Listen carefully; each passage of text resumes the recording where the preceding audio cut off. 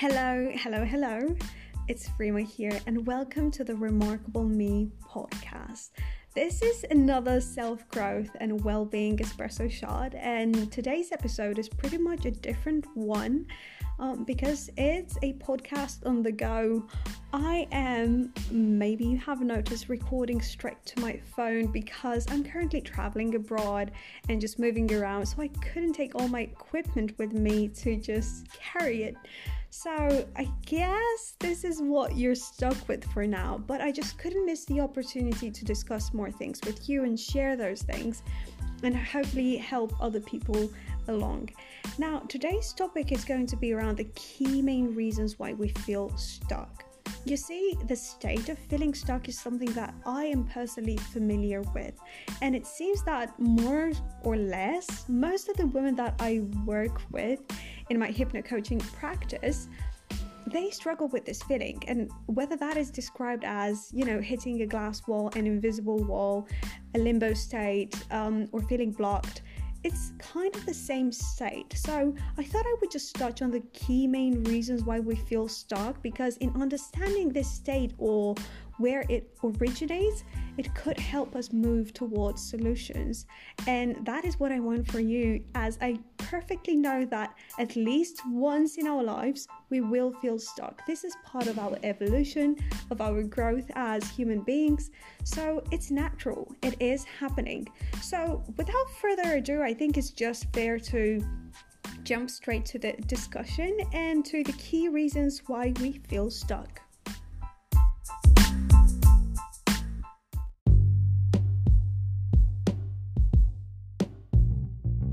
In working with women, I realized that there's a common story or a variation of this story that I keep hearing over and over again.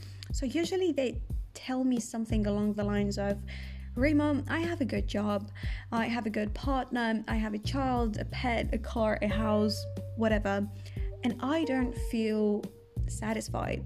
I can't find the joy and happiness of starting a new day, and I feel stuck.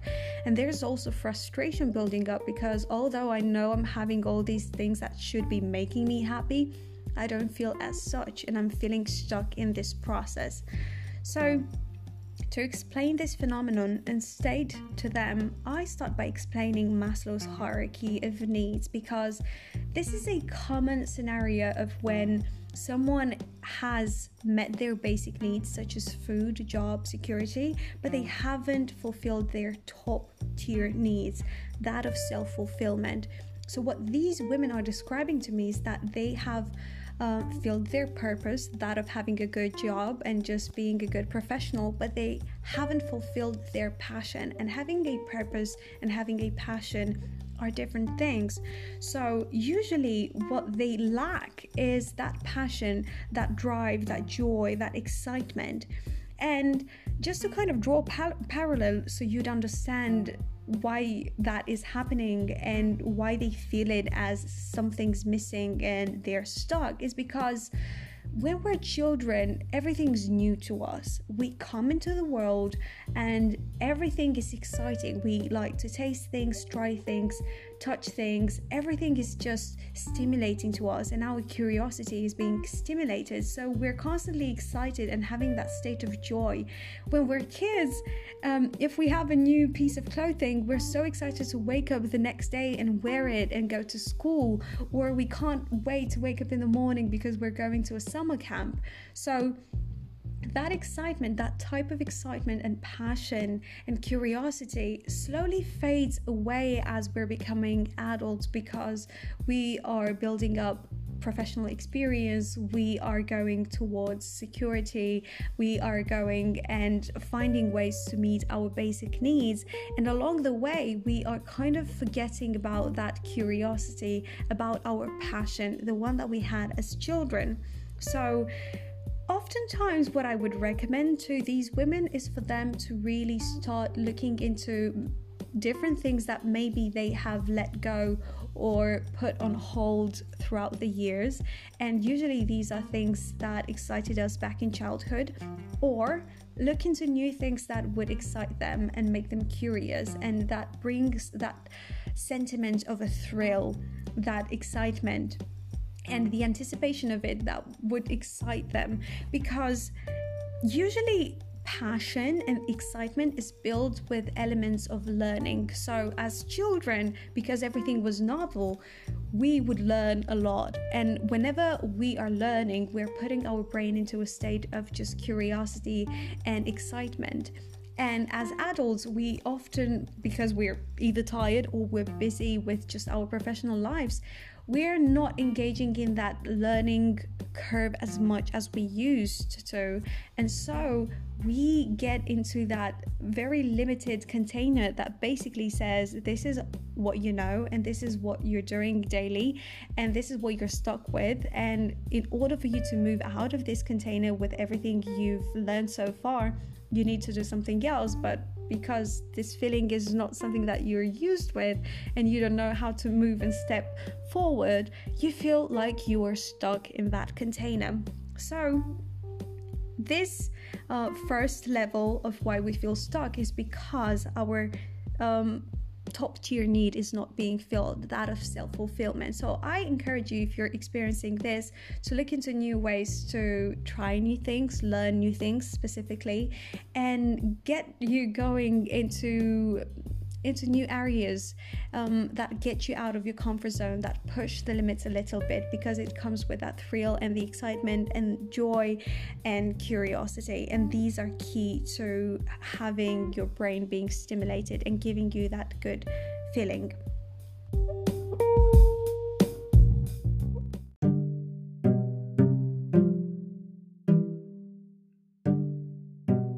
The second reason why we might feel stuck is because we have self-conflicting inner parts. What this means is that we have two psychological parts, the conscious and the subconscious. And the conscious part is one that wants a goal to be happening, an objective to be happening. Maybe it's a relationship, maybe it's an achievement, maybe it's a goal that you have work related. And then the subconscious part associates that goal with something that leads to some sort of pain or suffering. And when that happens, when in your mind you're like, yes, I want this, but then you're kind of sabotaging your ways to getting there or pursuing something, that is inner conflict. That means that you're not making any real progress, not forward, not backwards. You're just on ground zero. And it's often described as self-sabotage, because in self-sabotage, people just doubt a lot of things. It's kind of wanting things but not. It's kind of wanting a relationship but then acting cold. It's kind of wanting to pursue something and then stepping on your own foot to kind of not let that thing happen. So you're kind of in that cycle of repetitive patterns of you pushing and pulling yourself to achieve something.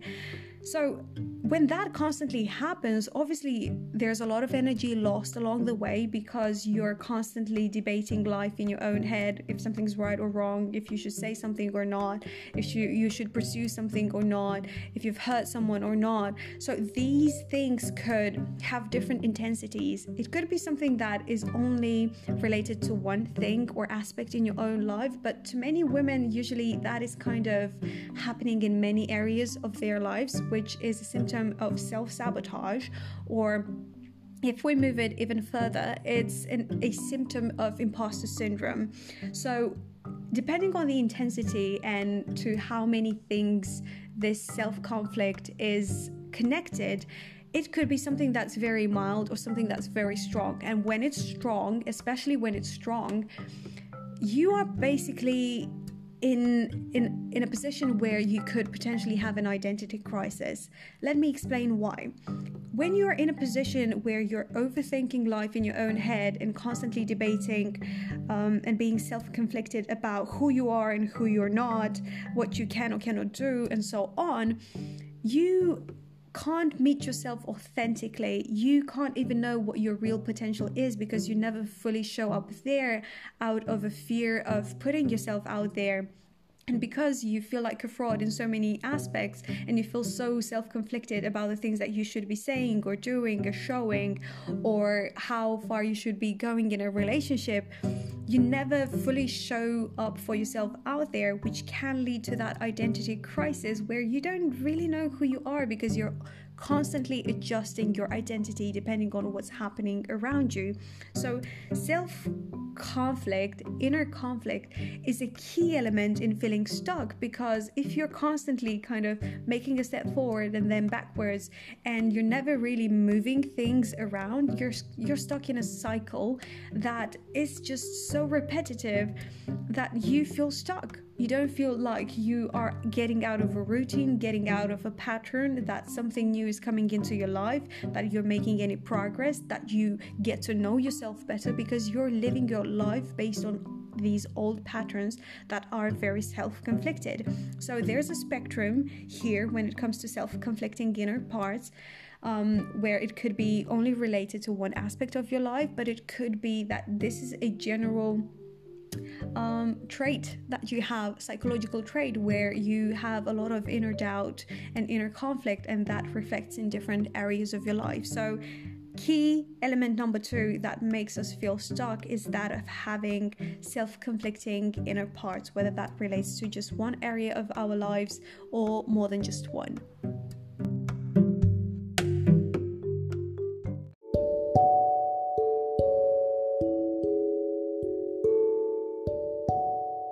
Before I mention the third reason why we might feel stuck, it's worth mentioning that our human design at the very core has the intention of protecting us and keeping us alive in real time. Thus, we do have many mechanisms that have been formed over time. And many times as adults, a lot of them will not make sense because they don't seem to be serving our intentions as fully grown adults.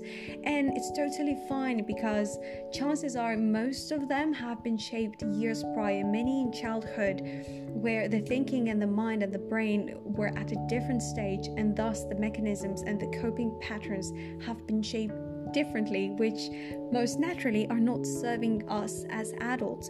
So it's good to understand these things. It's good to acknowledge how these are showing up in our lives, and how by understanding those we can then change and form new patterns so that these would serve our intentions and our goals as adults.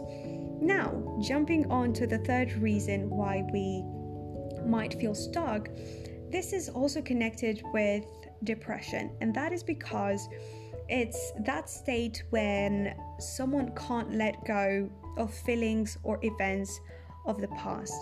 And depression is pretty much a similar state where someone is constantly ruminating on the past because they can't accept that certain things have happened, certain outcomes have happened, or that some things have happened to them, or they have done certain things. So what this means is that this person's mind is then preoccupied with trying to change a past that no longer can be changed, and change certain outcomes that have already happened in the present. So this is one impossible mission to do, which is why the brain is stuck in that loop of kind of going through the cycle of thinking of that past event, not accepting it, then having the guilt and the shame associated with it, and just having a full-on cycle repeating over and over again. And oftentimes people experiencing depression, they also have some responsibility around their shoulders over something that happened in the past, whether that is something they've done or something that has happened to someone else. So they feel responsible for many of these things that have happened, and because they had a different outcome, they have this guilt associated with it, because through their responsibility they couldn't meet what they were expected to do. So this is a very complex topic, because it goes into so many aspects of how depression unfolds in one's experience of it, and how it affects different aspects of their lives. But essentially it's that impossible mission of trying to change a past that no longer can be changed, and coming to peace with the outcomes that weren't in our favor, or maybe weren't how we expected them to be.